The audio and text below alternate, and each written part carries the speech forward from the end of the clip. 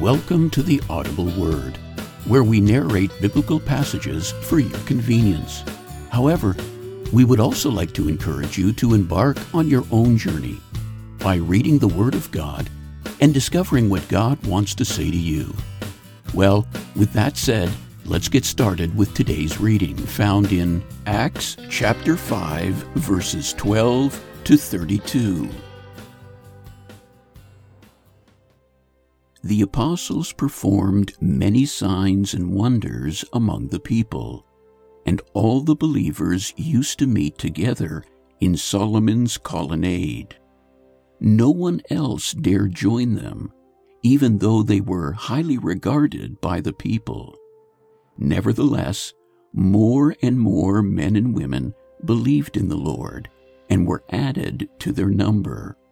As a result, people brought the sick into the streets and laid them on beds and mats so that at least Peter's shadow might fall on some of them as he passed by.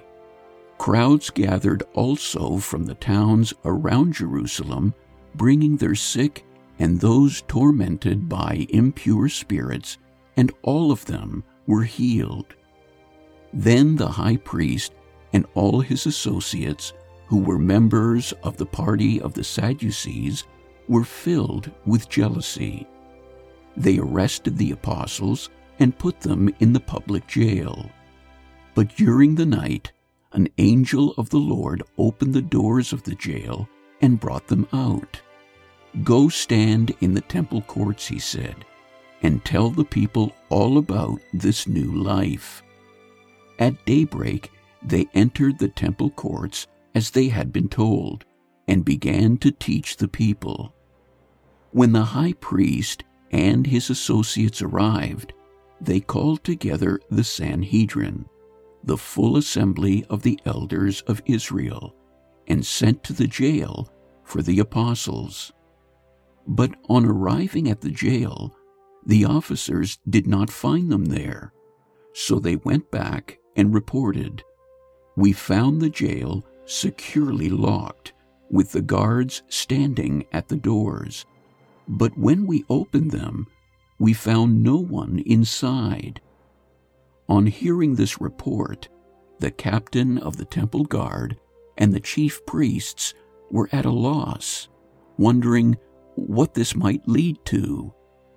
Then someone came and said, "Look, the men you put in jail are standing in the temple courts teaching the people." At that, the captain went with his officers and brought the apostles. They did not use force because they feared that the people would stone them. The apostles were brought in and made to stand before the Sanhedrin to be questioned by the high priest. "We gave you strict orders not to teach in this name," he said. "Yet you have filled Jerusalem with your teaching and are determined to make us guilty of this man's blood."